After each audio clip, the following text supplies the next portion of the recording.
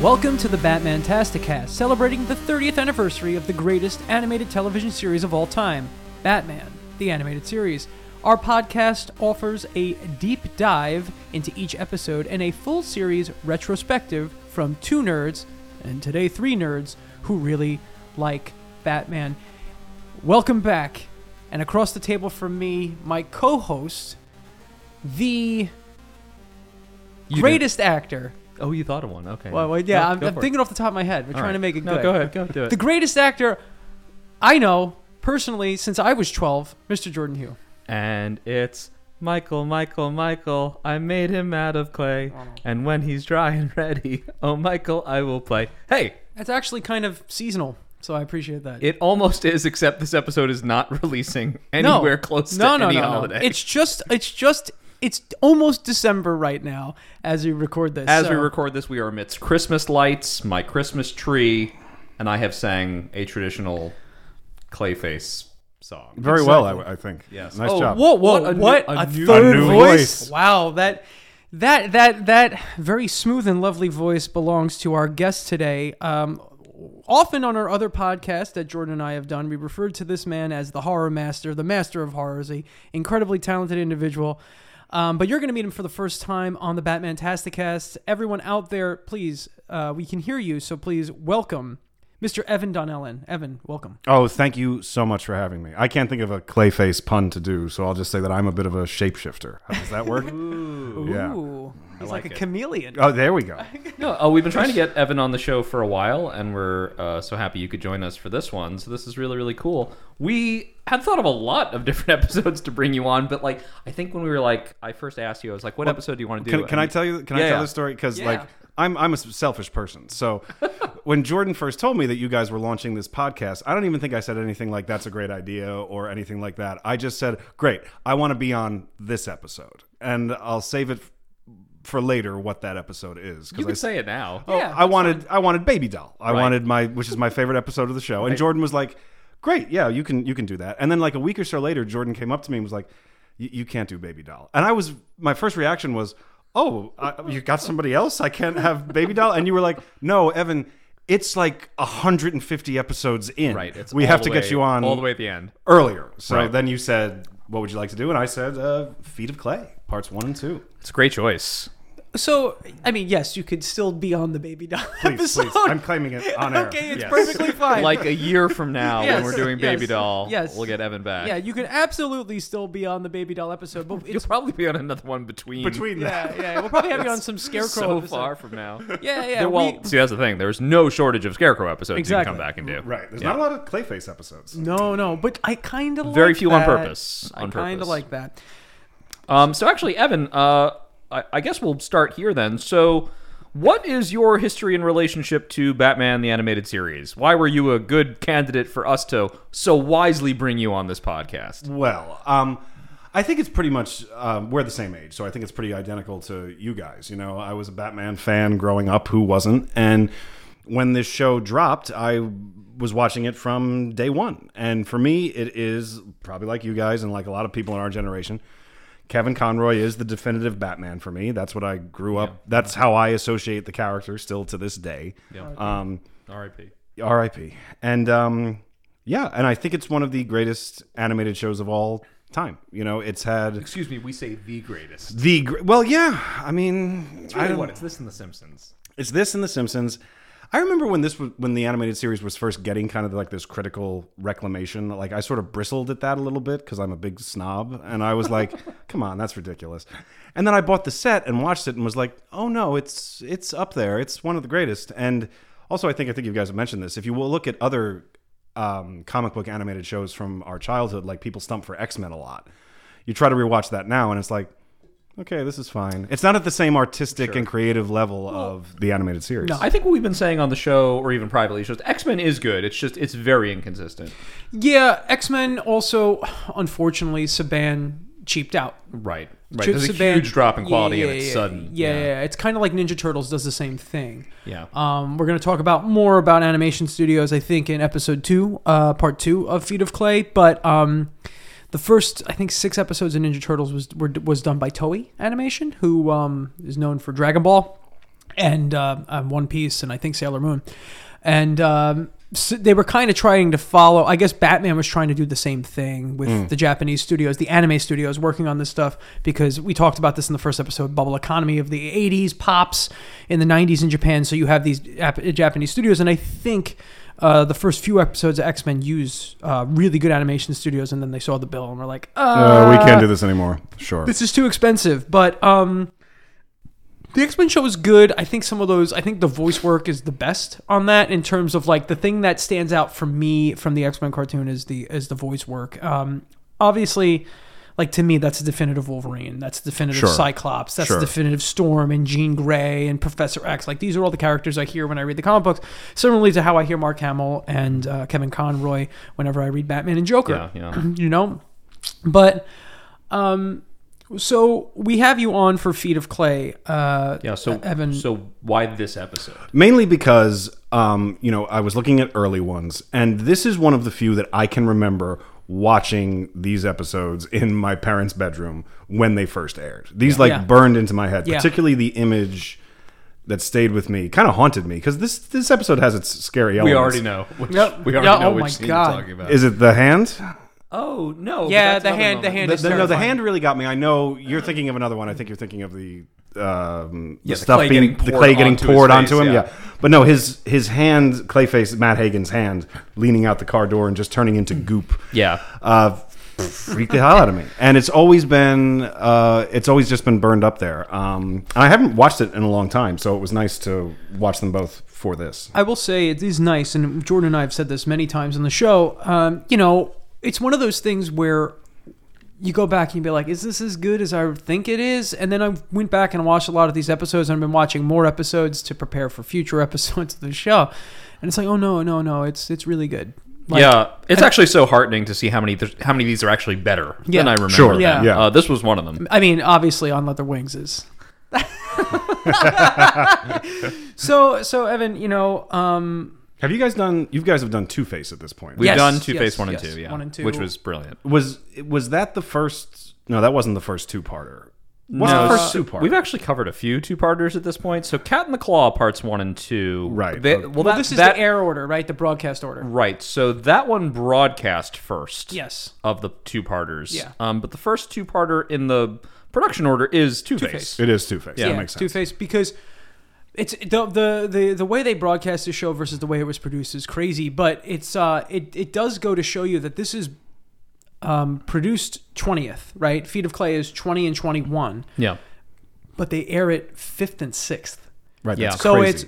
it's crazy. So it's exactly. It's Cat in the Claw is 1 and 2, right? I understand like they break it up in some lists, but we know that On Leather Wings is 3rd. Yeah. Right, we know that's 3rd. They aired a Scarecrow one early, didn't they? Nothing to Fear is early. Yeah, that's early, but I don't know where that is. I don't remember off the top of my head. It's not too far off of its production. No, yeah. it's not. And all the good ones are either bumped up or very close. Heart of Ice, I think, was broadcast number 4. Wow. So that's the first Monday. This is the Tuesday after that. Yeah. So this is super early. Early. This is, yeah. It is. There's a Fifth lot episode. of politicking that goes into, the order that things are broadcast in. Yeah. And not always to Bruce Timm's liking. Sure. Yeah. Though I'm sure he gets a say as well. It's weird because the show is coming off of Batman Returns, so they tried to front load it with having that Catwoman episode, which isn't very good. Yeah. And also is a two-parter. It is so hard to get a young child to even understand the concept of a two-parter, and you take the risk that they're not going to be home 2 days in a row, or they're going to miss one of these parts. I remember even with Feet of Clay, I think I had seen part 1 a bunch. Yeah. And part 2 was always missing. Which I remember when that cliffhanger happened. Yeah. I remember being like, "Oh my god, I have to see what happens next. I have to see what happens next." It was one of the first cliffhangers that really got me. Yeah. well, I mean, you got to think this is the first week of school. Probably this is airing. Yeah, right. yeah. The first week of school. This is the Tuesday of the first week of school for us. I know people in other parts of the country go to school, earlier than we did, but we're always back in school like the first and second week of September. So you get home from school, you watch the first one, and hope to God you see the second part. Now, unlike Two-Face, part 1 and part 2 of Two-Face can be shown and seen at separate times. Yeah, weirdly, those episodes take place 6 months apart. Yeah, so they and can they be- do tell 2 individual stories. Yeah. Not these. This is No. continuous. No, This you is- need it immediately. This one and Cat in the Claw are very much like right on top of one another, and you know, there's not a ton of like action in part 1 of Feet of Clay. It has one big sequence. One big sequence. It's got that beginning fight a little bit, which is great. And then, but a lot of it's building. It's a lot of building to something. It's building who Matt Hagen is. It's and building. Clayface himself shows up for what, half a second? Half in a this second. Barely, episode? yeah, You know? yeah. And you don't even really see him. Exactly. But it's an incredibly dark episode. Yeah, very. And you know, Clayface Part 2 is a little less dark. I'm sorry, Feet of Clay Part 2 is a little less dark, but it's still got that kind of darkness to it. And you know, even in the first episode, like from the second you see Hagen's face, it's like, whoa, like what are they doing? What are it's they going really with? dipping into horror movie Yeah, territory, yeah. like right Which is away. why I was excited to have you on this, because listeners, if you do not know, we referred to Evan as the horror master. That's a real thing. Yes. So He's earned that title. Yeah, Evan is. I was about to just say among my friends, but I think just among people. Right? Evan has seen more horror movies than like anybody, and writes so intelligently about horror and all that. So, what do you think this episode owes itself to? Like, what are they going for here? Are they trying to do like 30s horror? What are they doing? I think they are, and I mean, I did a little bit of quote unquote research on the Clayface character in the comics. Okay. Because this is sort of an amalgam. Yeah. There's like 8 Clayfaces in the Yeah. comics. Right. And so this is an amalgam of 2 of them. Because Yeah. the original Clayface is a guy named Basil Karlo. Yeah, which Who is is Play on Boris Karloff. Yeah. And Boris Karloff and Basil Rathbone. Basil Rathbone. Rathbone. Yeah. And in the comics, his original story is, he sort of is a washed-up movie star, dons a mask that is Clayface, that is a character he played in a movie, and sort of goes on a slashing spree. Okay, so that's Matt Hagen adjacent, at least. Right, Yeah. and then but Yeah. he's not a real shapeshifter. And then Matt Hagen is sort of the first shapeshifter. So I feel like they were combining those 2 ideas by making him the movie star and sort of hearkening back to the old Universal monster movies. Right. That's Which what it is- feels like. That's the better angle, because Hagen in the comics, appearance-wise, he's some kind of like a mercenary or something. Yeah, right? he's nothing Or a like treasure hunter. Yeah, or he's something. he's a treasure hunter. He's nothing like the actor, but I think the actor story is way better. It is. Way better. It's Why so much better. why they went with the name Matt Hagen and not Basil Karlo, I don't know. Maybe Basil Karlo would be a hard name for kids to remember. That might I don't be know. the case, and it might have been that they didn't want to, because Basil Karlo is basically a serial killer. So Yeah, maybe they were like, yeah. it's a little too far. Yeah. But Matt Hagen, you get it. Like also, like once again, it's like we saw this with Two-Face when we did the Two-Face episodes. Clayface, yes, he's a villain. Yes, he does bad things. But like once again, this is a tragic character. This isn't like It is the but Joker. It is, but it's interesting in the sense that you don't really have a lot of sympathy for Matt Hagen No. in this first episode because he just comes off as an obnoxious, arrogant prick. Yeah. You get sympathy for him yeah. in the second episode. Yeah. Once he's transformed, that's when you start feeling for him. Yeah. When you first meet the actor, he's just this terrible, arrogant, abusive asshole. Sure. Yeah. I think the change to the name Matt Hagen to define this specific version of the character is a Bruce Timmism. Okay. I remember back to when we covered See No Evil. Yeah. Remember that Invisible Man character was supposed to be Mirror Man. Yeah. And Bruce Timm was like, I don't know. Mirrors are hard in animation. I don't want to use Mirror Man. He could still be Lloyd Ventrix. Or actually, so Mirror Man's real name is Floyd Ventrix. He changed it to Lloyd. Lloyd is more common than Floyd. I Yeah. think, like, having your friend named Basil is a little irregular. Yeah. I think he wanted somebody that, like, I don't know, no offense to people named fucking Basil, right? But, like, the name Matt, like, oh, my friend Matt, I feel bad for Matt. Matt Hagen is a sympathetic sounding name. It sounds like a regular guy. Yeah. Basil Karlo sounds like a fucking monster. Yeah, absolutely. Well, I mean, yeah. So it's a little more down to earth that Yeah. way. Yeah. It's a There's little also, less highbrow. there's also some great body horror stuff going on in these It's very episodes. Cronenberg. Yeah. It's very Cronenberg. Yeah. Very, very Cronenberg. I kind of love it. Yeah, it's I great. kind of love it. What's crazy about Clayface too is because you were doing the research and I was doing the research and we all looked into this character a bit and it's like this character's been around like Clayface has been around forever. He's Forever. an older Early- Batman villain. early which is funny Batman because I villain. think of him as a new Batman villain. Yeah, exactly. Because the cartoon is probably what kind of reinvented him. Sure. Yeah, well, when I was a kid, I had no idea that these characters were from the comics at all. Yeah. So I would watch the show and be like, oh, they made up a new character, Clayface. Yeah. They made up a Scarecrow. Totally. Not knowing Yeah, that yeah. they had this history. But you know what? Basically, Bruce Timm and Paul Dini reinvent all these characters. Right. So in some way, it's like their version anyway. But yeah, Clayface has a really profound history in Batman comics. I remember thinking back on this episode and thinking like, oh yeah, Clayface, surely that is a villain that came about in the 80s. Yep. When you had these edgy, gross villains. You know, and even like the late 80s into the 90s, like McFarlane era stuff. Sure. Right? Like and then Venom. I was like, oh no, I look back and I'm like, no, he's a golden age villain. Yeah, Clayface first appeared in Detective Comics number 40. So, for those of you out there doing the math, Batman shows up in Detective Comics number 27. So this is like, 13 issues into Batman, pretty much within the first year of Batman Wow, so existing. he's among the first. Yeah. Yeah, like real early, real Right. early. And predates quite a number of the more popular villains. Oh, yeah. of course. And Hagen becomes Clayface in the 60s. Like he's, I think, 1960 or 1961. He's a Silver Age character. And that's when he's a shapeshifter for And the that's first time. That's when he gets. And actually, as of this recording, Matt Hagen is no longer Clayface. No. Is a well, totally there's other like Yeah. 8 or 9. Well, and some of the Clay, listen, comic books are comic books. Some of the Clay has become independently sentient and has Right. gone That's off nice. to have like lives of its own. There's Clay Kids, right? Yeah, Okay. basically. Yeah, a bunch of Clay people running around. There's Clay Bertrand. He killed JFK. Yeah, I saw the movie. but also it would make more sense. Fucking stupid reference. I'm Yeah, sorry. I enjoyed it very much. Thank you. I loved it. I would say this much though: the sand mud monster Clayface makes sense that he's from the 60s. Makes sense that he's a Silver Age character. It's a more science fiction kind of character because the Silver Age is more geared towards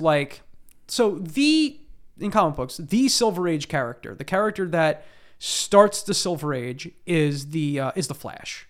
Is the Okay. Barry Allen Flash in I think 1958. Okay. And obviously the Silver Age torch is carried by the Fantastic Four, the X-Men, Spider-Man, the Hulk. All these science fiction-based characters.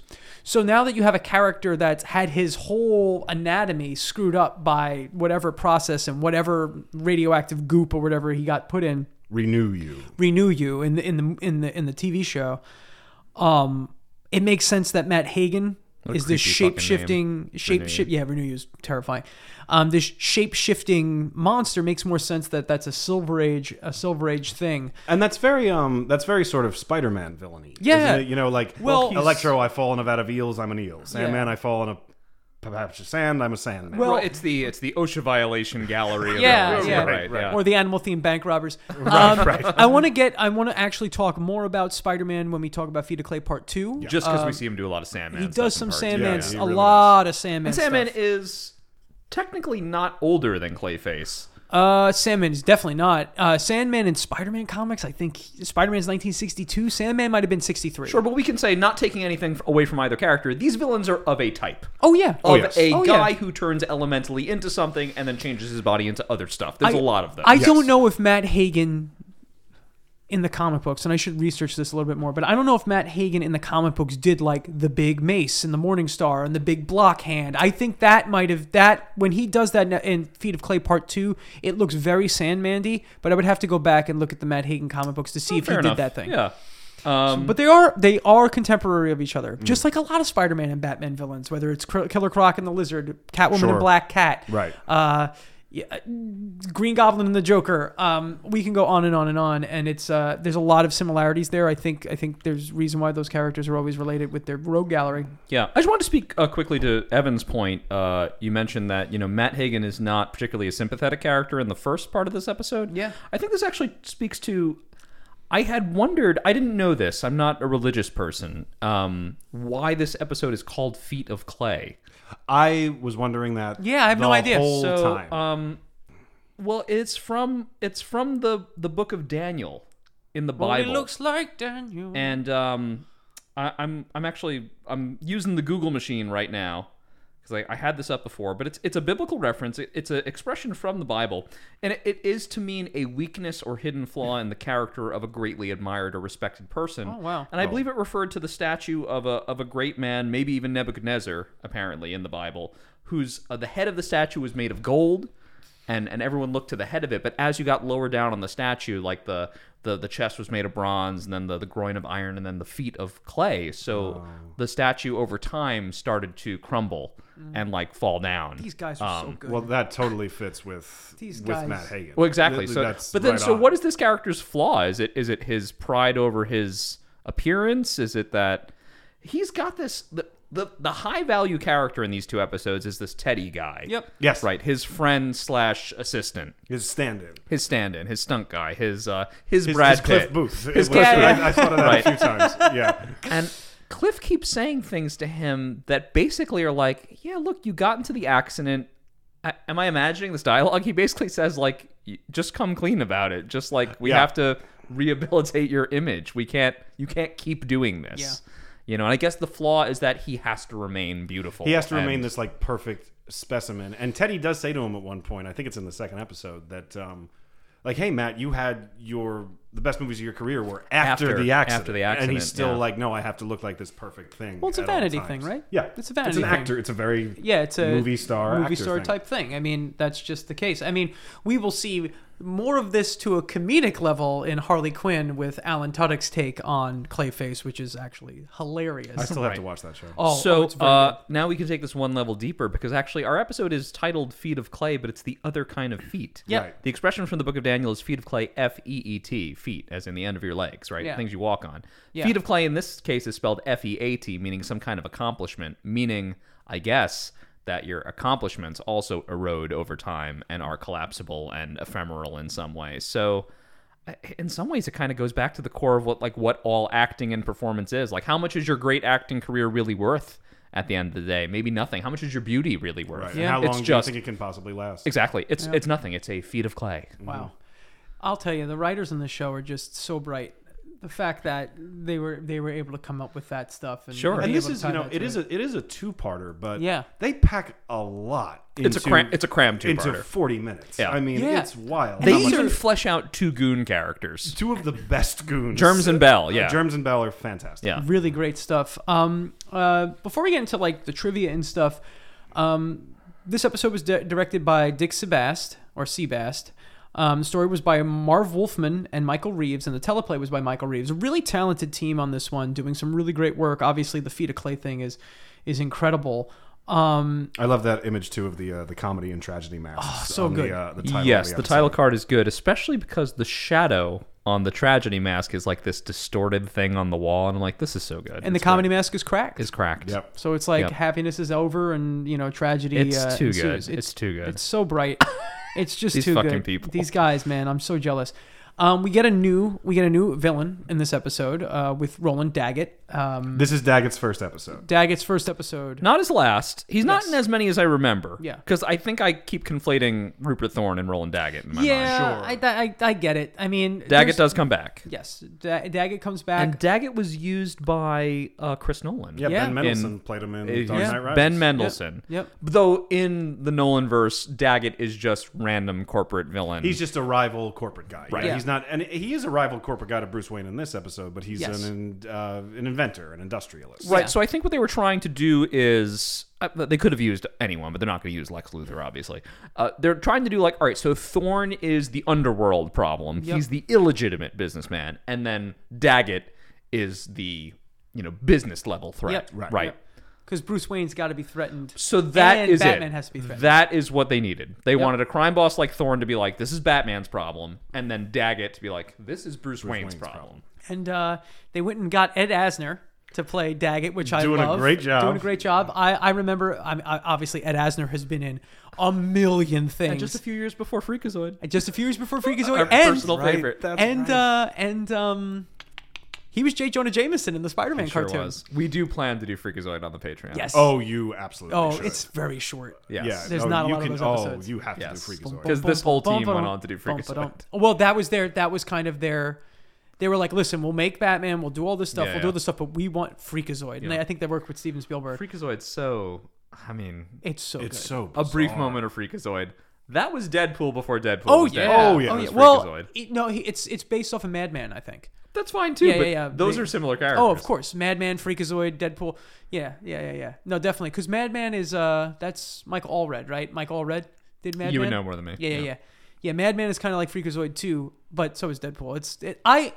It took me a long They're time. of a type. Yeah. Yes, it took me a long time to appreciate that type of character, but now I love it because they're subversive to the genre and to themselves. Like the rumor that Deadpool's third movie is going to be about him killing all the Fox characters. I hope it's true. Killing them off, I hope it's true. which would be I'm fine. Evan is rubbing his Yeah, temple. he's very with, upset. I have with concern. nothing to say about Deadpool. We're not going to talk about Deadpool. No more anymore. Deadpool. We're done with Deadpool didn't get a cartoon. He Not just yet. shows up in other people's. Yeah, you're right. So yeah, Ed Asner's doing Roland Daggett for us. Roland Daggett. Awesome. Do you know who is doing the voice of my favorite henchman in this episode, Germs? Do you know who's Germs. doing that voice? Is that Ed Begley Jr.? Ed Begley Jr. Yeah, that's pretty Wow. awesome. It- Yeah, it- this is an all-star cast actually on this one. Actually, let me go down to the voice cast for a Yeah, second. I mean Ron Perlman. Ron Perlman Ron is Well, Clayface. of course, Ron Perlman is Clayface. Clayface. So Ron Perlman, he's not too far off of his Beauty and the Beast show. Yeah. No, and he's At like this he's point. got his first recognition from he's in Guillermo del Toro's first movie, Kronos, Right. Yeah. which was what really takes him off. Yeah. So he's become known as doing like, all right, this is a monster guy. Yeah. Yeah. And he's doing a great job as monster guy in this. But This is actually Ron's second appearance on the show. He Yeah. played the Driller the Driller. previous to this. This is in a POV. Big, this is a big upgrade. He's the Driller in POV. I like the Driller, but yeah. We love the Driller. Still an upgrade. POV is actually a really good episode for us. Really we like good. POV. Oh no, I like Yeah. POV. I didn't realize that was Perlman. Yeah, Ron Perlman. You know, Ron Perlman. Man, if he was 20-something years younger, he would be a great Ben Grimm. Anyway, Oh yeah. He's so good at so many things. I know, Boy, was I that know. a mistake not using him in Hellboy again. I know. It was just, what a and this mess. is all of our first exposures to Ron Perlman. Yeah, right. definitely. This is like definitely the first time we all For sure. What else Yeah. could we have possibly seen? maybe I didn't watch Beauty and the Beast one night. Right, maybe. Oh, Yeah. I remember my mom was really into that, but I didn't get to watch he looked it. like a real lion man. I'll tell He you. did. Yeah, he was like. He was not a little lion man. No, that's He a was a song. big lion man. Yeah, big lion man. Oh, good old Ron Perlman. All right, let's dive into some IMDb trivia. If you all don't, What do we mind. got? Yeah, sure. All right, many fans and critics have praised the episode for its dark tone. We kind of hinted at that before, but Bruce Timm and Paul Dini were reportedly so pleased with this episode that they preferred to have it stand alone. And so they did not bring Clayface back for actually quite some time. I can actually only think of one other Clayface episode. Mudslide. Yeah, Mudslide. Mudslide. Yeah. And then there's another There's one one more. in when the animation In the new Adventures, All right, yes. just as an aside, okay, why they changed the theme song when you get to season 2 of the show It's really is jarring, jarring. and it's. I guess they must have lost the rights or something. There's a lot of Robin in it too. For Wow. you, specifically for you, Jordan. Jesus. Are you guys covering that? Are you? Gonna, Yeah, yeah. Oh Yeah, yeah, we're oh gonna yeah. cover it. We plan to go. Our intent is we're gonna do the full 109, which includes New Adventures, and we'll probably go on to other stuff as Batman well. Beyond. Sure. That makes sense. Yeah. Batman Beyond, and then Basically, any animated Batman is good I for us. really Yeah, I want mean, you could keep this going for the rest of your life. Yeah, Listen, exactly. if the people demand it, there's There's also a lot of movies, man. We could do Batman Beyond. We could even, I mean, listen, if we really want to go for it, we could do Justice League, Brave and the Bold. Anything Batman appears on, we could do. Brave you and the know? Bold looks. I haven't watched it, and I really want to. The fact that Batman. It's awesome. The fact that Batman and Abraham Lincoln stop Abraham Lincoln's own assassination and John Wilkes Booth isn't like in a Steampunk John Wilkes Booth. Yeah, I'm sold. Sold. and it's Diedrich Bader. Diedrich Bader is Batman. Bader is Sold. Batman. And Yep. it is widely known that the Confederacy had steampunk technology. Yeah. So we're clear. Yeah, I and mean, John Wilkes I Booth think was We learned this a from steampunk colossus. We learned this from Wild Wild West. Wild Correct. Wild West Yes. and Bioshock Infinite. That's right. We of played. course. Yeah, exactly. Anyway, more trivia. So similarly, the Batman the animated series Heart of Ice, which is a fantastic episode, stood alone as the only episode featuring Mr. Freeze for a full season until Batman the animated series Deep Freeze in 1994. Yeah, he has that's a much longer break. Yeah, Mr. Freeze. It's like you know what's weird? The Riddler's not in a lot of episodes, but he's in 2 episodes like right next to each other on the broadcast order. It's very weird. We will talk a lot. When we finally get to the Riddler episodes, I have a long diatribe about good. Riddler and how they did him dirty on this show. Those are 2 of my favorite episodes. They're is great. Well, they're excellent. I think they couldn't figure out. They've said it before. We've said this before. They can't figure out how to do a Riddler episode in 22 minutes. No. yeah, right. But I was like, why didn't you burn a couple of 2-parters on him? Yeah. Yeah. You know? You know what? It might be. It's very easily fixed with a previously on, but it might be because if there are a bunch of clues that you get in the first episode True. and kids, And it's frustrating then. People- Also, kids can't really wrap their head around a full riddle the whole time. Let me tell you this though, I think that these broadcast folks and the producers, to this day, still don't give kids enough credit. I agree. Right? If you go and watch Gravity Falls, that whole show is about interconnected riddles. It's the whole show. Yeah. If you go and watch any anime ever, it's one continuous story. Are you agreed, Evan? Riddler's the number 3? In terms of Batman The villains? Rogues Gallery. Yeah, I would go 3. For me, it's Scarecrow, Joker, Riddler. Oh, a little bit different than mine. What is yours? Joker, Two-Face, Riddler. We only exempted Catwoman because she's barely a villain. Yeah. Yeah, I wouldn't count Catwoman. For me, and there's not a lot of Batman villains I dislike. Sure, So it's Scarecrow's hard- still top 5. I mean, respect Yeah. for Scarecrow, sure. Yeah. Well, if there's a difference between me going like which 3 have the most clout versus which 3 I like the best. There's a different thing there too, because Joker, Two-Face, and Riddler are like gigantic.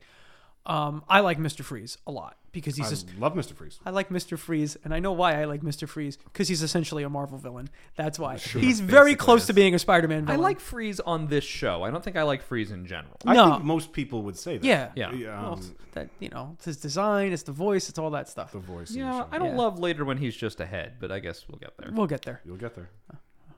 All right. So, the look of the Imperial Pictures lot was designed after Warner Brothers, which is in Burbank, I was California. wondering what studio they were basing Very- Yeah, it makes Imperial sense. Pictures. Very off of. incongruous to the rest of Gotham City. Yeah. But it always feels that. Where is this movie studio in the Right. middle of this Gothic Well, city? that's like in The Forgotten when they're in like the red sand waste desert, like New Mexico. That's right. Get that harmonica out. Right. And then, so that's our trivia here. Anything you guys want to say before we jump in? I feel like I'm going to be saying this a lot in these 2 episodes. That's fine. I couldn't get over, and I mean this as a positive, how gross these 2 episodes are. They are gross. They are gross, They're and so icky. right from the get-go. Yeah. They don't give you any breathing room. It's just, it was cool. We talk about this a lot on the show, on the podcast here, where so much of this, even though it's still a cartoon, it's still done with a very high production value. There is, part of the purpose of a cartoon is to be toyetic, right? And what's a better toy than a big gross monster? Sadly, they wouldn't have made a Clayface like that at this time. No, I had a Clayface. You had a Clayface like this? I had a Clayface that was this design.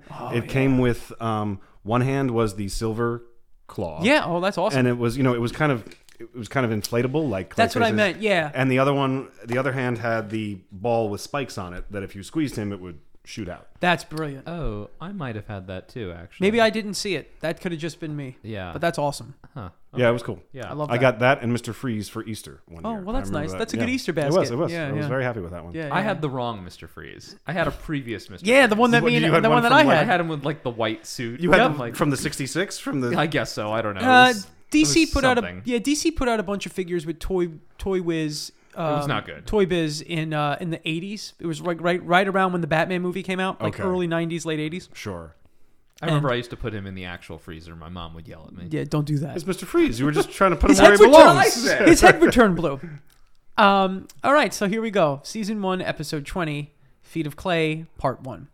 All right, theme song's the best thing that's ever happened. We see the title card, which we talked about it. We have the the 2 masks representing comedy and tragedy.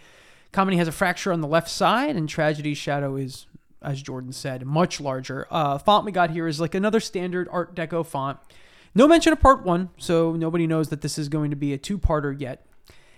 This one, as I said before, directed by Dick Seabass, story by Marv Wolfman and Michael Reeves, and the teleplay is by Michael Reeves. I like when they do the story in the teleplay. I think it's cool. It is. It's also wild that as a kid, you don't know when something's going to be a 2-parter. Yep. Oh, yeah. There was it's- no guide back then to tell you. No. Do you remember? know. I remember sometimes, like once I knew that 2-parters existed, which Yeah. this was probably part of my introduction to it. You would start watching the clock and realizing Yeah. they don't have time to wrap this up. Yep. Oh It's a shit! 2-parter. This is going to be a 2-parter. Yeah. Oh my yeah. God, what are we gonna do? I gotta watch 2 days in a row. So the first scene is it's an odd setup. It's an odd location. odd location, It's- odd setup, It's the Gotham City tramway. tramway. So I'm guessing like it's comparable to Roosevelt Island. I was going going to to say, this is old New York. This Yes. is Roosevelt Island for Yeah. sure. So- I think they're just looking at different places. They're like, what haven't we done yet? Yeah. And Yeah. the tramway comes up. Tramway comes up. I was actually kind of like, oh, this is cool. Also, I thought about like Batman likes to fly through the sky a lot. Maybe they could do some stuff with that. So the tramway is apparently shut down. We see a man dressed in a trench coat. Now, when I first saw this guy, I'm like, oh, that kind of looks like Harvey Bullock. I thought it was Bullock it for does. a second. And I was kind of taken off guard because Bullock kind of has the look with the fedora and the trench coat and all that stuff. But we find out soon after that it's not. This car, we see a Wayne Enterprises car, so it's marked with like the big WE, for Wayne Enterprises, and we see inside the car. We see exiting the car rather is Lucius Fox, who actually first showed up in See No Evil, right? Is that his first appearance? I was going to ask this because I was like, "There's no way this can be his first appearance." Well, yeah, it's his first appearance on TV, but I think but he's in. I think he's in See No Evil. I think he's the I'm one. checking now. I do not know. Yeah, because I think he's the guy who directs Bruce Wayne or whoever to look into the material that they can use. Because I think the guy that what was his name, Floyd Ventress, was using Lloyd Ventrix. Lloyd Ventrix was using the gear from Wayne Tech to make the invisible suit, and I think that Lucius Fox. I think he worked for Lucius Fox in that episode. Yeah, no, you're right. His first appearance, I've seen on the Google machine. His first appearance, if we're looking at our side, production side, it is See No Evil. Cool. And then his next appearance was Feet of Clay, Part 1. Well, there you go. So here we go. So, He's not in that many. no, he's not. He's in, it looks like about 8 episodes total. Less Yeah. than Rupert Thorne. Yes, less than Rupert Thorne, who's in like a bunch of episodes back to back to back. Oh, wait, sorry, 9 episodes. 9 episodes. Well, almost as many as Thorne. Yeah. I think Thorne's in like 11. Yeah. So We had a conversation previously, Evan, about like random characters you don't realize how much of the show they're in. Sure. And Thorne at 11 episodes is in 10% of the series. Yeah, Well, that's a lot. crazy high. Yeah. that's really high, especially when Harley Quinn's only in like 9. Right, especially when the wild. And Riddler's she in makes- the Riddler's in Riddler's in 3. 2 or He's- 3 episodes. Yeah, I think he's in 3. I think he's in It's one three. really He's in late. trials. He's Yeah, in he's in one the really, trial. really late. Yeah. But like also, if you think about it, it's like Lucius Fox obviously has become like an important part of the Batman mythos. He's like he's very big, obviously, is in the Nolan movies. Nolan blew him up. Yeah, Because it Nolan- was goddamn Morgan Freeman. Morgan Freeman, right?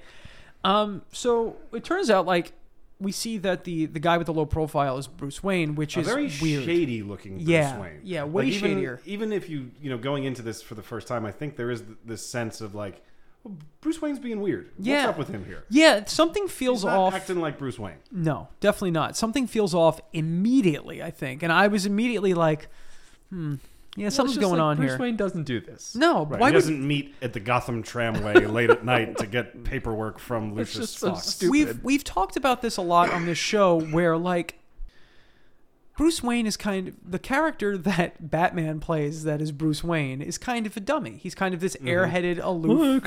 like this. Hey, yeah, I just got those files for you, you know? And at the same time, it's like he wouldn't skulk around late at night, right? You just wouldn't see him doing He wouldn't know to do that character. So like Lucius is kind of taken off guard here. He's like, why couldn't we just do this at the office? Like he owns the building. Like I don't get it. To where he's shushed, and what is funny is based on what we will learn later. It is still Conroy doing the voice for this Bruce Wayne, so it's not an impersonation or anything like that.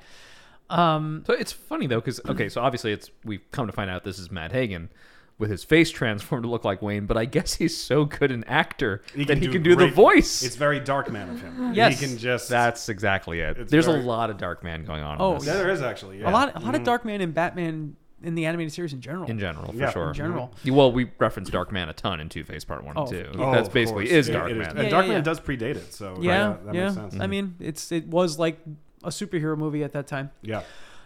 So they go inside the tramway station, and Wayne's lame excuse is like his phone is bugged, and they're bugging the phones in the office, so he can't talk to Lucius openly, which I don't understand. Like, I don't know why his office would. I don't know. It's just bad. It's not a great reason, but it shouldn't be, right? Because this guy's clearly. I don't know. I have in my head that these are all lines from Gangbuster. Yeah, He's from Gangbuster. He's just saying them. I can't talk. The phones are bugged. That's actually a great headcanon. I really like that. Yeah, I like that. He's just recycling dialogue from his Right. From his old Yeah. I almost want an extended scene where Lucius is like, "Are these lines from Gangbuster?" He's watching the movie in the hospital. He's like, "Hey, Hey, Wait hey, a minute. I heard that before. I cracked up in this sequence because Lucius kind of rolls out the exposition very quickly. Yeah, that yeah, he's yeah, there yeah. with papers that prove that Daggett is doing something shady. Insider trading or something. And yeah. that's the exact line that cracked me up. And Bruce Wayne is like, "Okay, we'll be able to expose him." And Lucius Fox goes, "Yes, insider trading. And it's almost like he looks at the camera to let the audience know that, yes, we're talking about insider trading. We're not going to explain it any further because this is a kid show, but you've heard that term. Right. And then You know that's bad. And then the Right. kid would probably be like, "What's insider trading?" Right. Right? As a kid, it's like, all right, I guess that's something. If they had seen the Flintstones movie with John Goodman, they would know. Oh, 'cause of that's course. what that movie is about. Big issue. Big issue. Big issue. Maybe they thought they were trading Batman cards or something like that. But yeah, so Bruce Wayne's like, brings Lucius in. Something's up. And Lucius Fox has this briefcase full of these files. There's a lot of like files will ruin the world in this cartoon. It's pretty great. There is. That's a big part of Two-Face Yeah, as well. yeah, these files.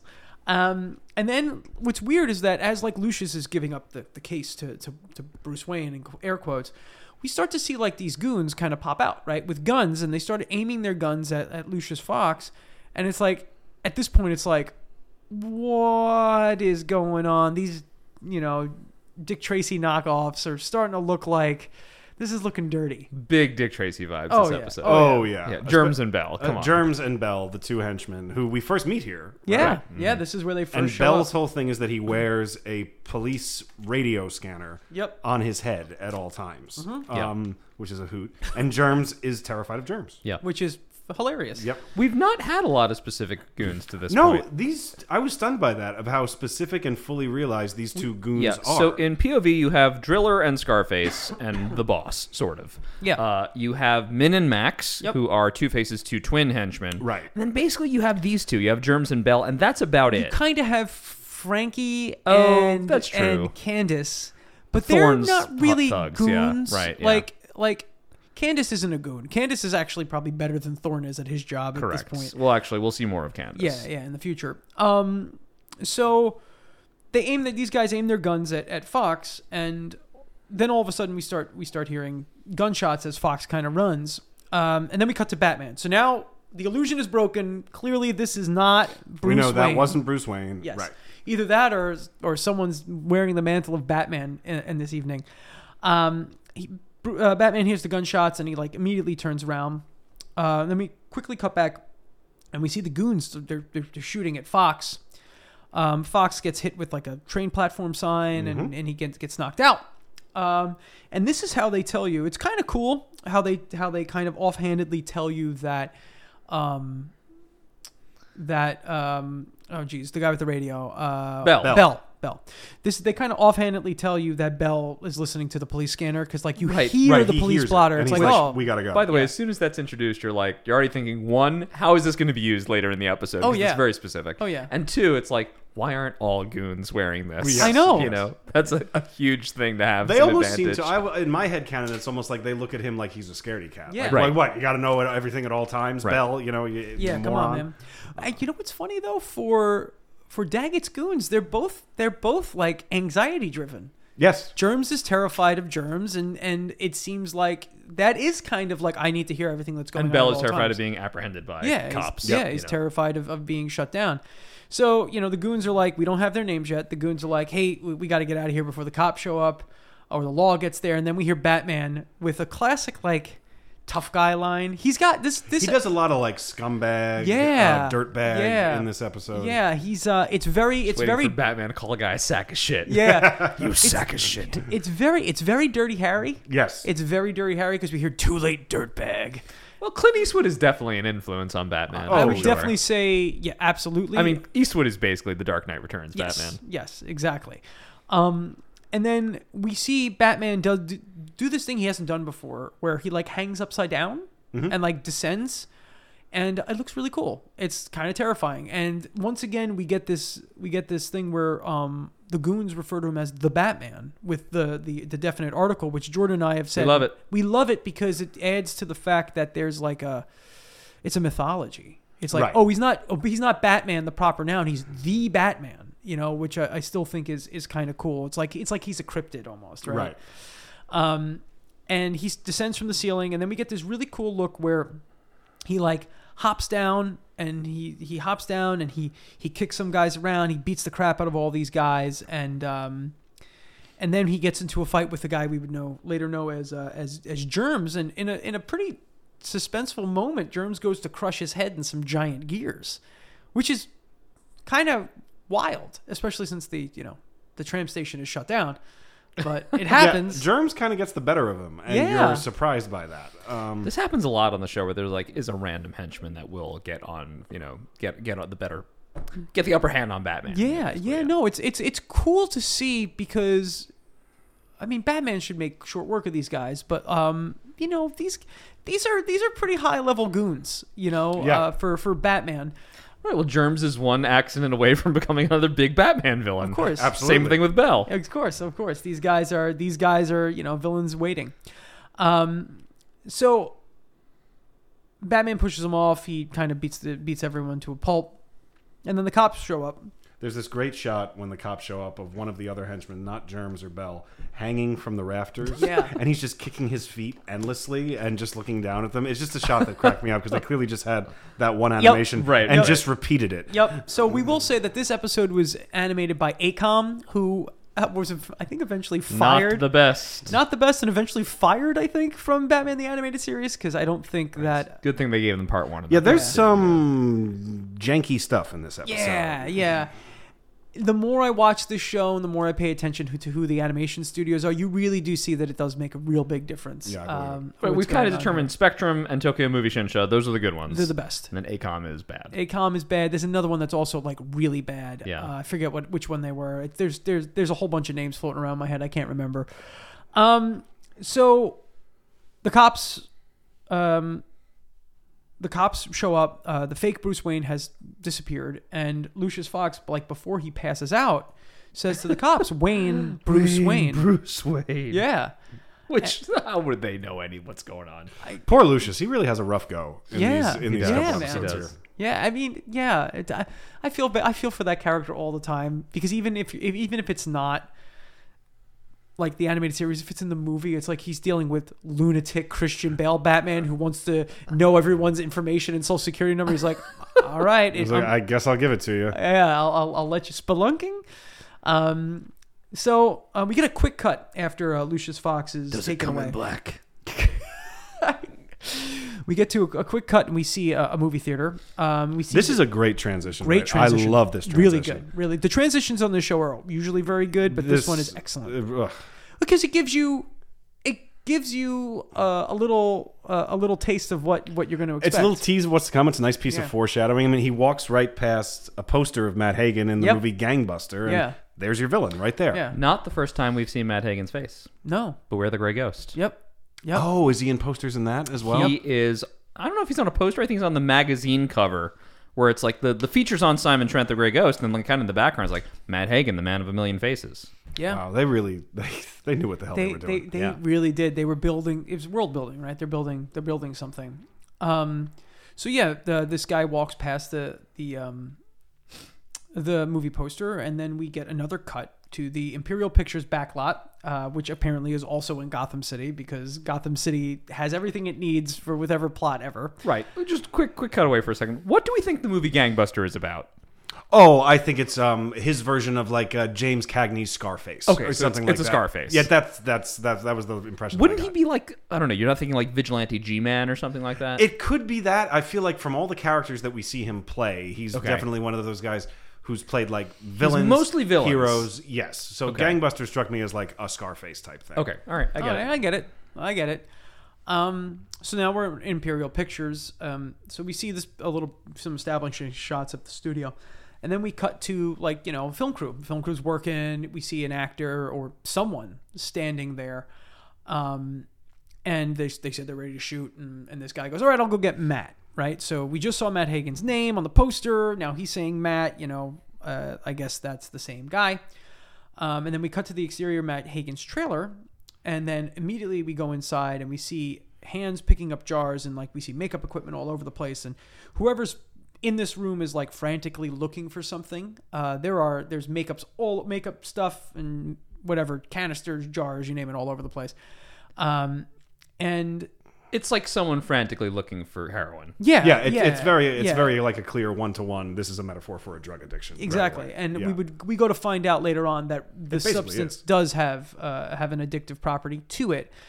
Now Matt Hagen, he's frantically looking for stuff. Where are you? And then we hear from outside, "Are you okay in there?" And then we see newspaper clippings on the mirror, which I found weird because they say man of a million faces disfigured in accident, Matt Hagen critically injured. So that is a bit much. Like, It's also He a wouldn't bit, hang those up himself. that's what I and mean. it's also a bit much considering what we learn later that he's in this car accident and he's made all these movies since the accident. Yeah. Right. Because you get the impression here that like, okay, this accident just happened. Yes. Like it happened a month ago. or Yeah. so. No, it's No, quite it's- a while It's been ago. years apparently. Yes. It's been years, and enough time for the Renew You face cream to permanently screw up his DNA, I guess. Right. But it is, we said it earlier. The episode is so jam packed. It's almost like you have to get you have to be lazy with some I exposition. don't blame Yes. them. It is lazy. That Yeah. should have been like a Batcave cutaway later. Sure. You know. Yeah, I guess But the thing is, I guess they don't even have time for more dialogue for another scene. I mean, this is already a two-parter that like they're using every scene. Oh Yeah. yeah, Oh, yeah. yeah. They got to use every bit of every scene to give you as much exposition as possible because these episodes are just so quick. It's a 21-minute episode. It's wild. It's really quick. There's only about There's Very 20 dense. there's Dense 21 for its- minutes. for its time. It's 21 minutes with the intro and the closing. So this is probably like 19 really minutes. 19 minutes of, like, of TV. story. Yeah. It's Yeah. very dense. It's very, very dense. So we finally see Teddy come in. Teddy, who was his stand-in. Poor Teddy. Poor put upon man, Teddy. This I guy, feel for Teddy. I hope Matt Hagen's paying him a lot of money. Jeez. So we see Teddy come in, and we finally see Matt Hagen turn around, and his face is completely disfigured. He kind of It's tough. It's like Yeah. Phantom of the Opera is kind very of thing. It's very Like, don't Phantom of look the at Opera. me, It's don't look very at me. Phantom of the Opera. You know, don't let the light in. You know, like when Teddy opens the door, we see like the light behind him, like Matt Hagen's some kind of vampire. Right? Yeah, he's hunched over as he's looking for everything. Yeah. His back is arched. Yeah, and like the light comes in very much like don't. So vampire is definitely what they're going for, and also telling on that is that the effects of Renew You only last for 24 hours. Yes. Right. So you basically have to go out and feed again. Yeah, As if you're which sucking is blood every pretty night. much Yeah. pretty genius. So Matt Hagen asked Teddy, he's like, "Hey, do we got any more of it?" And Teddy says they used the last jar yesterday. To which Hagen's in shock. They kind of argue back and forth. And we see the disfigured face, and Teddy does pull yet another jar out from one of his pockets. We see the name Daggett across the top, so we can connect this to whoever they were working for at the beginning of the episode. So that's nice to tie those two together. When Hagen takes the jar, he realizes there's really not much left, and he pretty much, like as Jordan said, this only lasts 24 hours. So I mean, he's on a movie set. Yeah. So like he needs this every single day. And this is the first like really gross moment of the show when he puts the goop on his face. I don't know, something about the way they do the sound of it too Yeah, it's sounds like- really, really It's very gross. sloshy. And just the way he moves it around, and you can tell that he's moving his features, and then at the end of it, he looks great. He looks like Matt Hagen, but already you're like, oh god, like I don't think I'd ever do that. No. It also really puts a thought in your head of like, what is he doing with his hands? Right. Like, is he actually sculpting? Is he his shaping fucking his flesh face? in this Yeah. moment? Like that is gross. It's unsettling. Yeah, It really is. It's kind of disgusting. And also awesome. yeah, It's fantastic. So yes. good. It's so good. And it just looks and sounds horrific, but it's like Like it's a so very Botine or Rick Baker moment. Yes, like very much that. Mm. You sit there wondering what this would look like in live action. Sure. and like Yeah. no I'd love wonder to see they've John never really. Carpenter's Clayface. No wonder you they've know. really tried to do Clayface in live good. action. It'd but, be very difficult, I Yeah. think, and CGI would probably make it look terrible. But it's at This is. I say this with caution. This could be a good Matt Reeves villain. yeah, Clayface. yeah. it's just his. I know ultra realism, but That's it. he's Clayface is good for the screen. Oh, he's great for the screen. He's a good visual villain. It's ultra. Matt Reeves could actually go back to Original. what the original Clayface.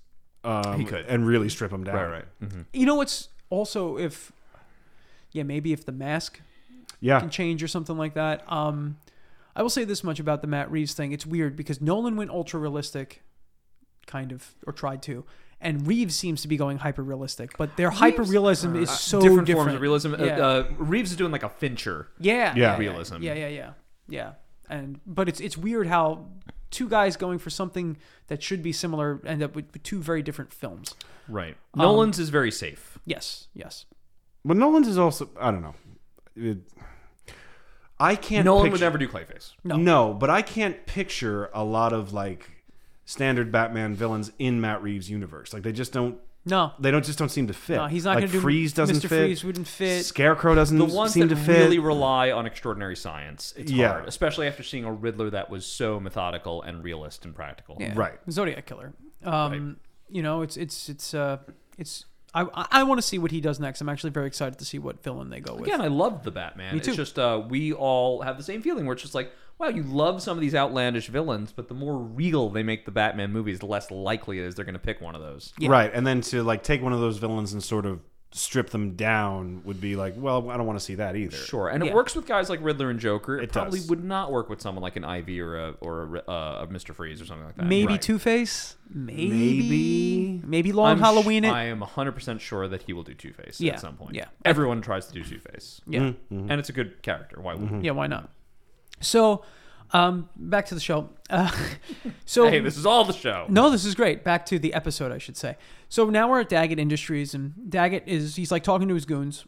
I love the detail here. This is when you first really learn what Bell is doing. Yep. Because he keeps asking, Daggett's walking down the hallway with Bell and Germs behind him, and he keeps asking Bell a question that Bell is not, No, he's not responding. because he has the stupid headphones on and he's listening to the scanner. It's a great little character detail right away. No, it's great. These goons are so good. They're so good. You know, and Ed Asner, like, he's immediately recognizable as Daggett. I honestly think Ed Asner, just one of the most recognizable cartoon voices of the 1990s. They briefly like kind of hint on the guy that got caught, but the guys are kind of like, it's no big deal. Don't worry about this guy. He's just a hired gun. And then we see that they're in the plant that's making the jars of the cream. Now, they don't call it Renew You yet, right? They don't, We see no. that in the second episode. Right. So we see that this is the plant that's making the jars of the face cream, which, I mean, if this was real and didn't have the horrible side effects, he would be the richest man on the planet. Yeah, anyone who wants to look young, younger than they are would probably do something like that. He's actually, though, concerned that Fox is going to let the police know what's going on and what's going on with the papers and how Daggett could be in trouble and X, Y, or Z. And we ultimately go to like this giant flask on top of a burner that looks like it's filled with what we would later known as Renew You. And for now, it's just gross goop. It's just gross, disgusting goop. Yeah.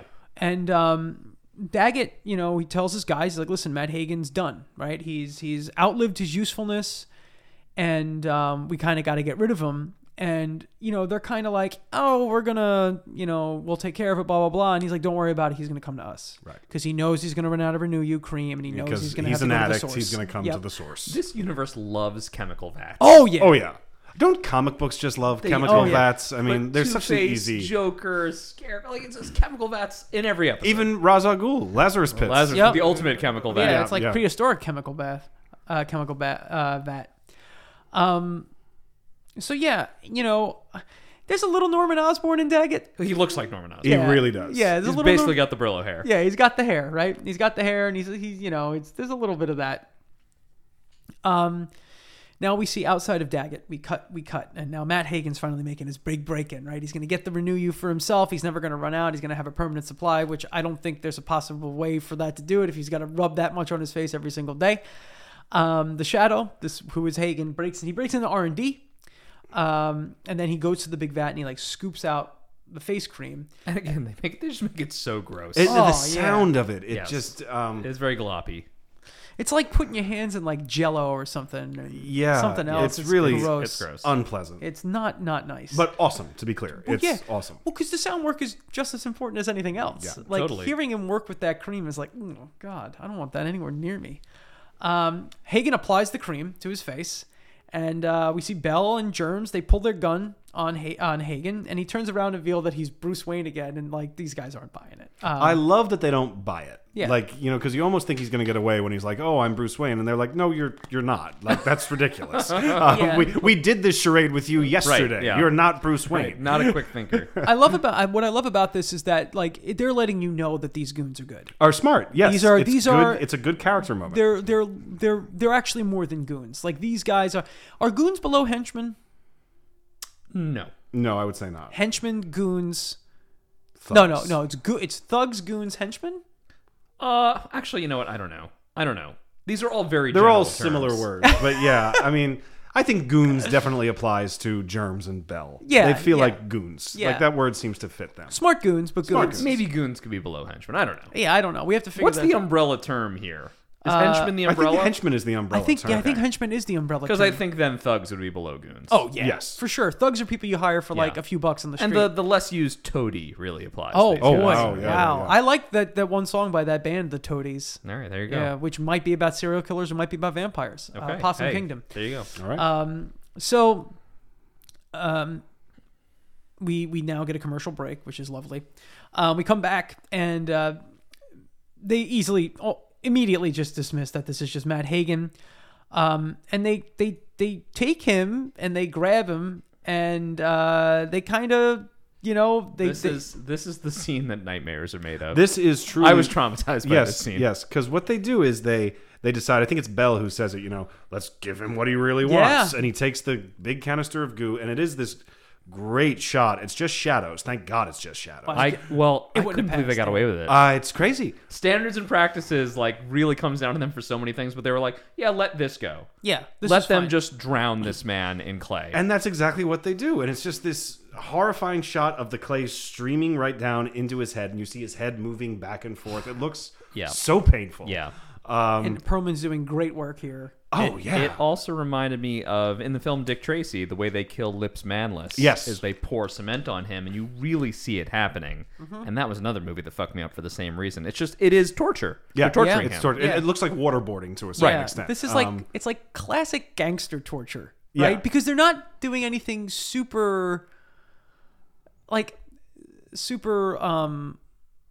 I don't know, it's kind of rough, right? What they're doing is rough. They're It's smashing super- him around. It's super rough. It's Yeah. really, it is dark, man. It's disfiguring torture. Right. And Yeah. it's very sadistic on their Yeah. part. Like they Yes. get this sick joy Like they could out have of it. killed this guy anyway, but Like- they chose this way. Actually, this is also very Toxic Avenger. Oh, yeah. very This is Toxic the way Avenger. he becomes Toxic Avenger, is also like them dumping him to a chemical vat instead of just shooting the fucking guy. Yeah, it's not sophisticated. What they're doing is No. not at all sophisticated. They're just dumping this guy, and then they take him out to his car, and or is it his car? I guess so. It is his car, car. and this is the shot that stayed with me. Yeah. And he's leaning over the wheel, and you don't see him fully, and you see that his head is starting to be misshapen as Yeah, well. it's really And then it gross. cuts down to his hand, and his hand just fully turns into the goop Yeah. and starts dripping onto the car. Yeah, it's gross. It's great. It's great. This is that VHS jacket, The Stuff. Yeah. Yes, I thought of the stuff so much. While I have a note about the stuff The in stuff my which notes. I'm pretty sure is cum. No, it's yogurt. It's yogurt. Well, is it? Is it? Evan? It comes from the earth. Is okay, sure. All Yeah. right, it comes from somewhere. Yeah. stuff. Stuff is a great film. Oh yeah, Great film. I have not seen the It's stuff. about killer yogurt. Listener, that's great. if you're in a place where you can do this now, if you want to get on the Google machine, Google the VHS jacket for the movie called The Stuff, and you tell me what that looks like. Oh, yeah, it certainly looks like cum. Yeah, yeah. There's no denying that. So we're clear. If your first thought is yogurt, good on you. Oh, that looks like yogurt. Or as the British would say, yogurt. Yogurt. Yeah, I don't. Stupid I Brits. don't agree. But sometimes they put the H in there too. put an H in yogurt? YOGHURT. All right. I don't like it. I don't like that. I don't like it at all. I don't know. No, they I also like that. say herb. What do they know? Yeah, I know exactly. All right, so we go to Batman. Batman's doing his Batman stuff. We see some. Batman has one of my favorite lines ever here, where he's trying to figure out who Bell is, and he's Yeah. putting a composite of Bell's Oh, face on his that's computer. very good. And he for says, "My fist has landed on that jaw once before." Right. It's just such a Batman line, Yes. and It he is. says it so casually. And also, that means Batman's fist is like an incredible detective.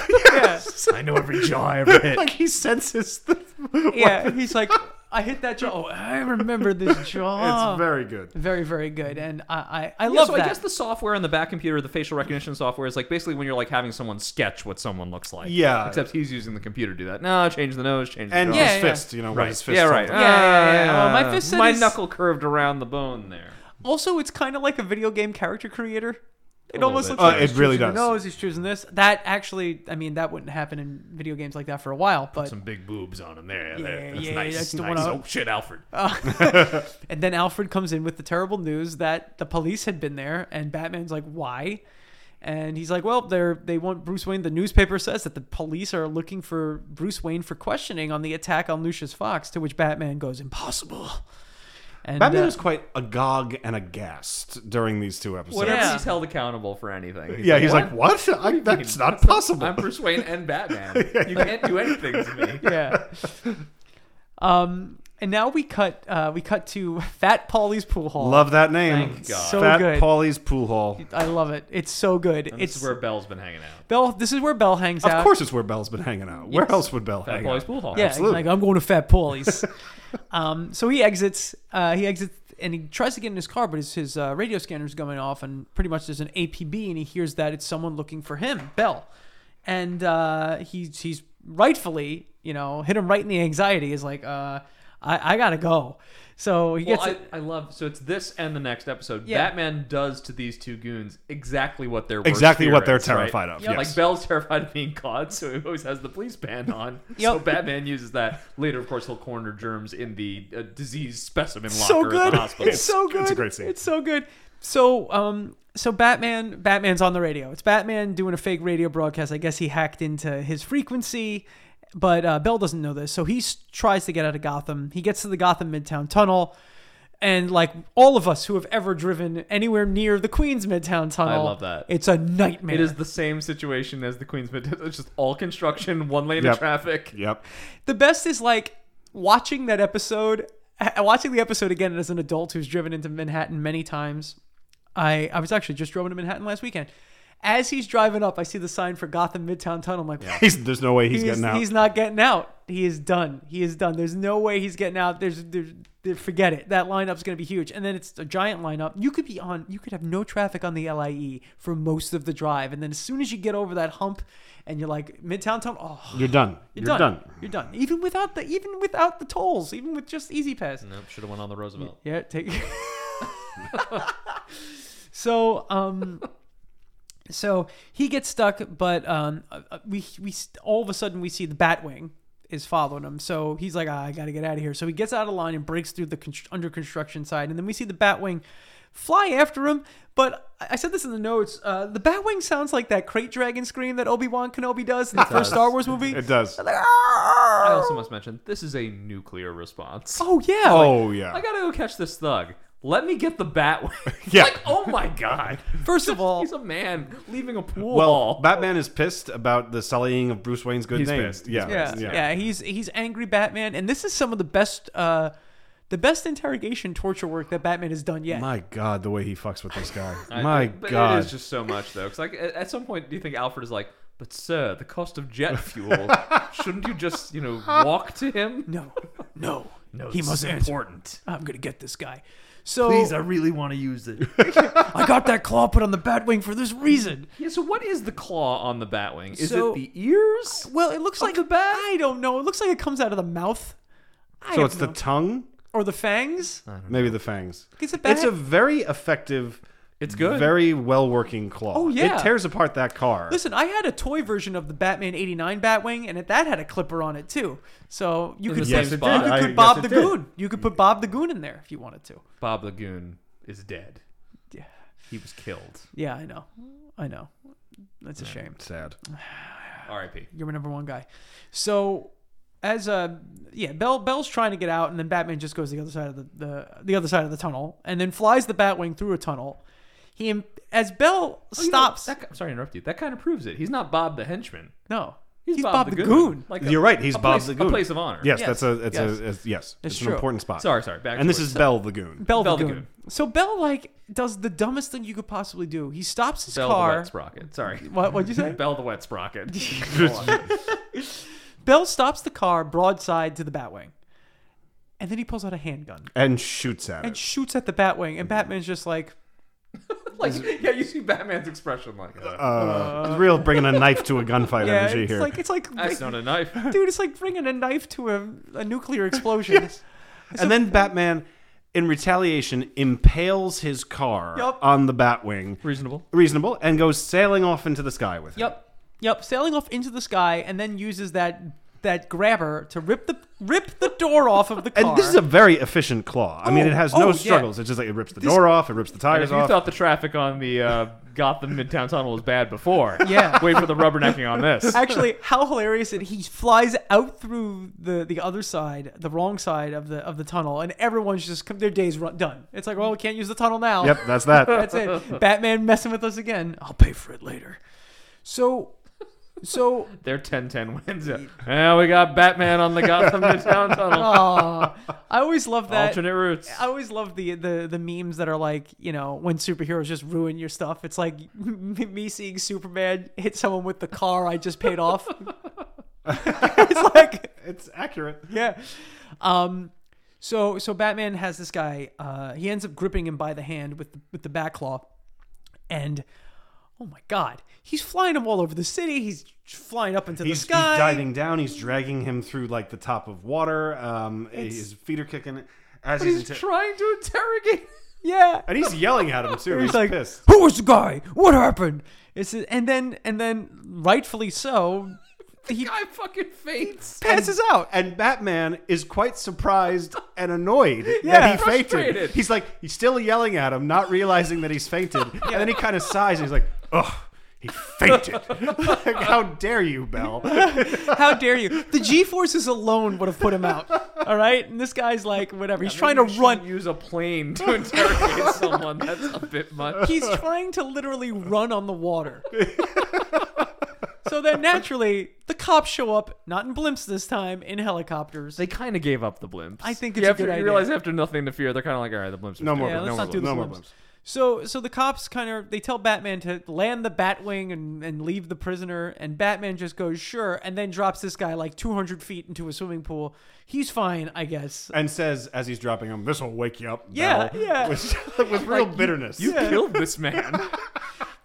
There's no way anyone actually survives that. It's not like he's falling into the river. He's falling into a pool. A pool. 8-foot pool at most. So he should be dead. But Belle's fine. We see him get up and look around confused. He's Yeah, fine. and the cops get him. Yeah. And then we have a quick cut to the Gotham Hospital where we see someone sneaking in through one of the high windows. I have to say, this is a really dumb move on Bruce Wayne's part. Yeah. This is one of the dumbest things Batman has ever done. Yes. I was like, okay, come on.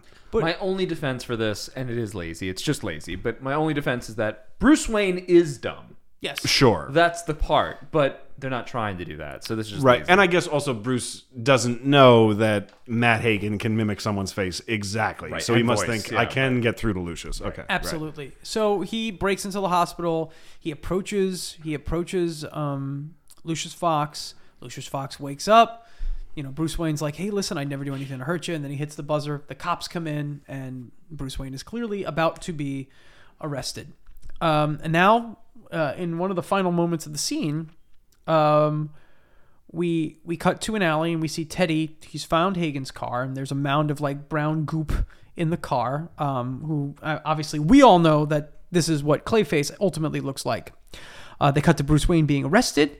We see Summer Gleason once again. She's in like every episode, reporting on his arrest. And we see I that. almost would have liked a little moment between Summer and Bruce. 'cause Yeah, they are yeah. friends. They We've do seen know that each other, before, yeah. But I mean, like, how much more can you pack into this episode? Yeah. you It's know? so jam-packed, Leave it alone. yeah. It's already That's packed. actually kind of why I forgive Bruce climbing into the window of Lucius Fox. And that's kind of why I forgive the newspapers on Matt's Yeah. dressing table. You know, like you got to give these guys a break. a Yeah, little they're bit. trying to do something. Yeah.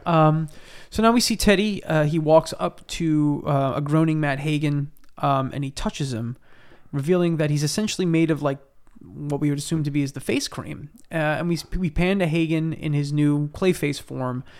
He's looking awful. And he sees himself in the rearview mirror of the car, and he looks at himself, and he kind of cries out in disgust, very much like, I've become a monster type deal.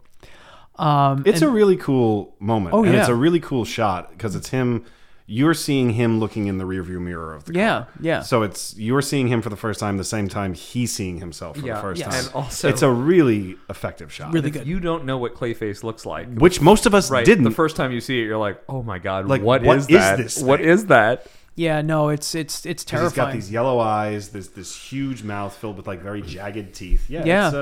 it's a real monster. It's really good. He's become a monster. The man of a million faces has become a monster himself. And then we cut to be continued. So that is the scene by scene here for Feet of Clay Part 1. Closing thoughts here. I love the metaphor, right? The metaphor that, like, we do get kind of the old and new with Hollywood. We get like this whole fear of being obsolete, the lengths that people will go to stay young. The drug vanity, addiction metaphor is solid. Drug addiction metaphor is definitely very solid. Get me whatever I need to get me on that stage. Yeah. Something you hear a lot with a lot of different performers, from across the board. It's not just actors, right? Musicians all the time. It's like whatever they got to do to get on the stage. And I think they do a really good job with all of these kind of metaphors. And also, like, the guy needs more and more and more and more all the time, and it's really it's great. Yeah, funny enough, this comes out the same year as Death Becomes Her. Yeah. Which is a movie that has basically the same theme, right? That film is about Bruce Willis plays I believe a mortician / plastic surgeon who is married to Glenn Close, who's a famous actress. He's married to Meryl Streep. Oh, Meryl Streep, boy. Yeah, I got those two confused. It's Meryl Streep, famous actress, and then Goldie Hawn, right, love interest as well. And they've become immortal, but their bodies keep deteriorating. Right, they're basically corpses that are living. They're like talking zombies, essentially. Right. So there's some body horror stuff going on there. You're right, Mike. It's like there is this theme of like, trying to stay physically relevant. Yeah. Like you can't ever age out of your prime. Nothing can ever happen to you. Exactly. Right. You have to be this perfect specimen at all times. It's also kind of a criticism on Hollywood too. It's like you see these performers of all sorts. So frequently they get so much plastic surgery that they look normal for a while, and then all of a sudden they start to look monstrous. Like there's an addiction to. Yes, this episode is about drug addiction. It's about vanity. It's about obsolescence. It's about all this stuff. But there is an addiction to plastic surgery that we've seen many celebrities go through. And to having to look like a very specific, certain type of way. Like when Matt Hagen's face is quote unquote normal, he looks very much like a standard movie star. Like what you think of when you think of the archetypal male movie star. Yeah. That's what Hagen looks like. And it's like he has to fit into this conformity of our idea of what a movie star is supposed to look like. That James Dean look. They all kind of have that. Yeah. It's a mold. It is typically, not always, it is typically a female issue. Yep. Right. How many actors do we have who... I, of course, think of like a Meg Ryan or someone like that who famously they get plastic surgery, it goes wrong, and then suddenly their career is disappearing. Right. But it's not because they got bad plastic surgery. It's because it is, but it's like they did it to try to stay young forever. Right. Yeah. Which you just can't do. Right. Nicole Kidman has famously come out and said, like, I had some issues with my face where I accidentally paralyzed parts of my face and I couldn't act. Right. And it's like, why are these women doing this to themselves? Well, it's because society, Hollywood, whatever, has created an unrealistic standard where you have to stay young and beautiful forever or else. Right. Yep. And the circumstances are dire. And though, Matt is not particularly sympathetic in this episode, you do sort of feel for his situation because Teddy keeps saying things to him like, you can't keep doing this, you can't keep doing this. And Matt keeps taking the wrong lesson. Matt's like, you're right, I can't. I need to get all the cream in the world. He doesn't even see getting out as an option. No. Because this is what he has to do. Exactly. Right. Or He's stuck in this system. or do horror movies. And he has that line. He's Yeah. like, well, unless I want to keep doing horror movies. Like, yeah. yeah, right? But Well, the alternative is he would have to imagine his career in a way that he's never imagined it before. And Or his life. He's too much of a...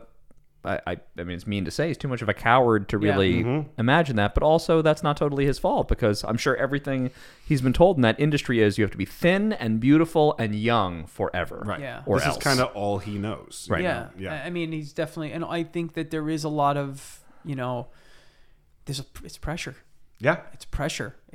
I mean, that's a hard lifestyle. I mean, actors and musicians and all that. How many times the paparazzi outside their house every day? You go outside in sweatpants, and you're all of a sudden you've got a problem. There's something wrong with them, you know. Sure. So it's hard. It's difficult. So I totally get it. Right, and then in addition to the plastic surgery metaphor, of course, is also it's the addiction metaphor. Of course. Right. It's just Yeah. you need more and more. You need it more frequently. Now you need it every day. Yep. It doesn't get you the same place it used to get you, and you're in pain. Yep. Even when you don't have it, you know. Yeah. No, You know it's what? true. You know what? I do think I would have loved to have seen in this episode is a clip from one of Matt's movies. Yes. I would have loved that. I would have loved that. I do That think would've that's been cool. a bit of a missed opportunity. They could have done it like they did the Grey Ghost Yeah, episode. that's what I was That would thinking have been of. cool. Yeah, that That would have been cool really to see. cool. Yeah. Yeah, well, and we kind of get a sense that maybe, I mean, obviously Simon Trent is meant to be a much older man, but they seem to have been contemporaries for a time. Yeah. Like maybe Hagen was coming in just as Trent was going out. Yeah. Sure, Hagen would have played Indiana Jones, and Yeah. Simon Trent would have played Indiana Jones's father. Right, in The Lost exactly, yes. Crusade. I'd go Yes. watch that movie right Yeah. now. I would be all over that. But let's talk ranking here. For me, It's very high. it's very It's high, very high. I don't think. I think I like Feet of Clay Part 2 maybe a little better. I don't know. It's going to fluctuate for me. It's hard. Is this in your top 20?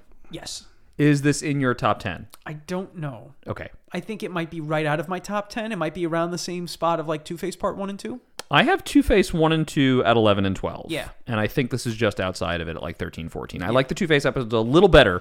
Not because they're overall better episodes. I think it might be a personal bias. I think I just like Two-Face better. Sure. Yeah. But I love these episodes. I think these are among the best. And when I was first like looking forward to looking back at some of these episodes, Clayface was certainly in there. Yeah. You know, what about for you?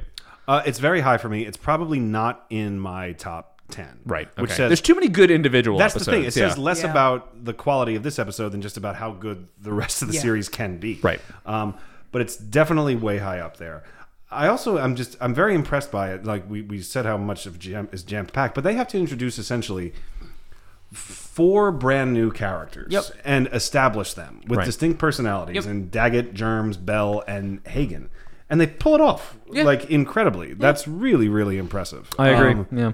And I also like this is a little darker than I think the episodes that have come before. You know, not just in terms of themes, but in terms of the way that the way it looks, the way it's shot, the way that these guys are just being told to straight up kill Hagen. Yeah. It's a really interesting.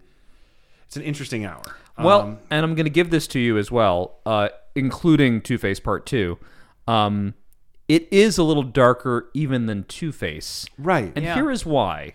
Two-Face is dark as well. Very dark. Maybe equally dark. But there is, especially in Two-Face Part 2, the part where Two-Face gets to get his revenge. Yeah. And you get to be with him, and it's kind of fun. Yeah. As much as it is also sad.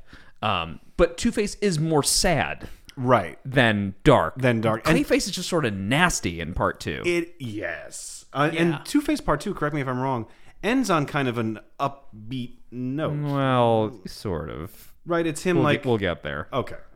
All right. That's for next week. not for no. not for this. I was talking about Two-Face. Oh, Two-Face Part 2. I'm sorry. Yeah, I was talking about Clayface. Never mind. Yeah. Two-Face Part 2 kind of ends on So the end of Two-Face Part 2 is Batman flips Two-Face's coin into the fountain Right. outside of the casino. Right. And, he says, for you, Harvey, or whatever, for your future. I forget the exact line. And the coin lands good heads up. But we know that's not true. You know what I mean? right, but Harvey's not really redeemed. no, but in that moment by itself, it's kind of like an upbeat thing. A little. It is. There's yes, a little hope. in the They're melancholy suggesting way.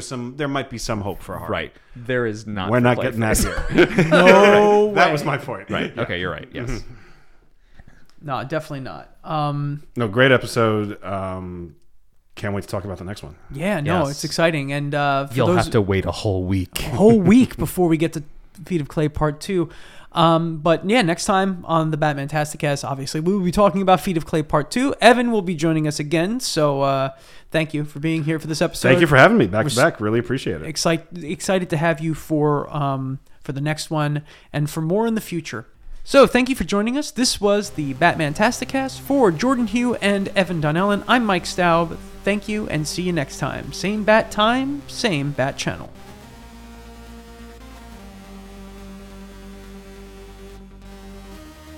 And thank you for listening to this week's episode of the Batman Tasticast. We hope you enjoyed it, and we hope you continue to support the show by subscribing and leaving a review and sharing it with your friends and leaving a comment and sending us little messages via the internet for all your little bat secrets down there in your bat lab. Continue to listen to more of us and follow us on social media. You can find us pretty much anywhere at Batman Tasticast on all forms of social media, and always you can find us here every week, and we'll talk to you again next time.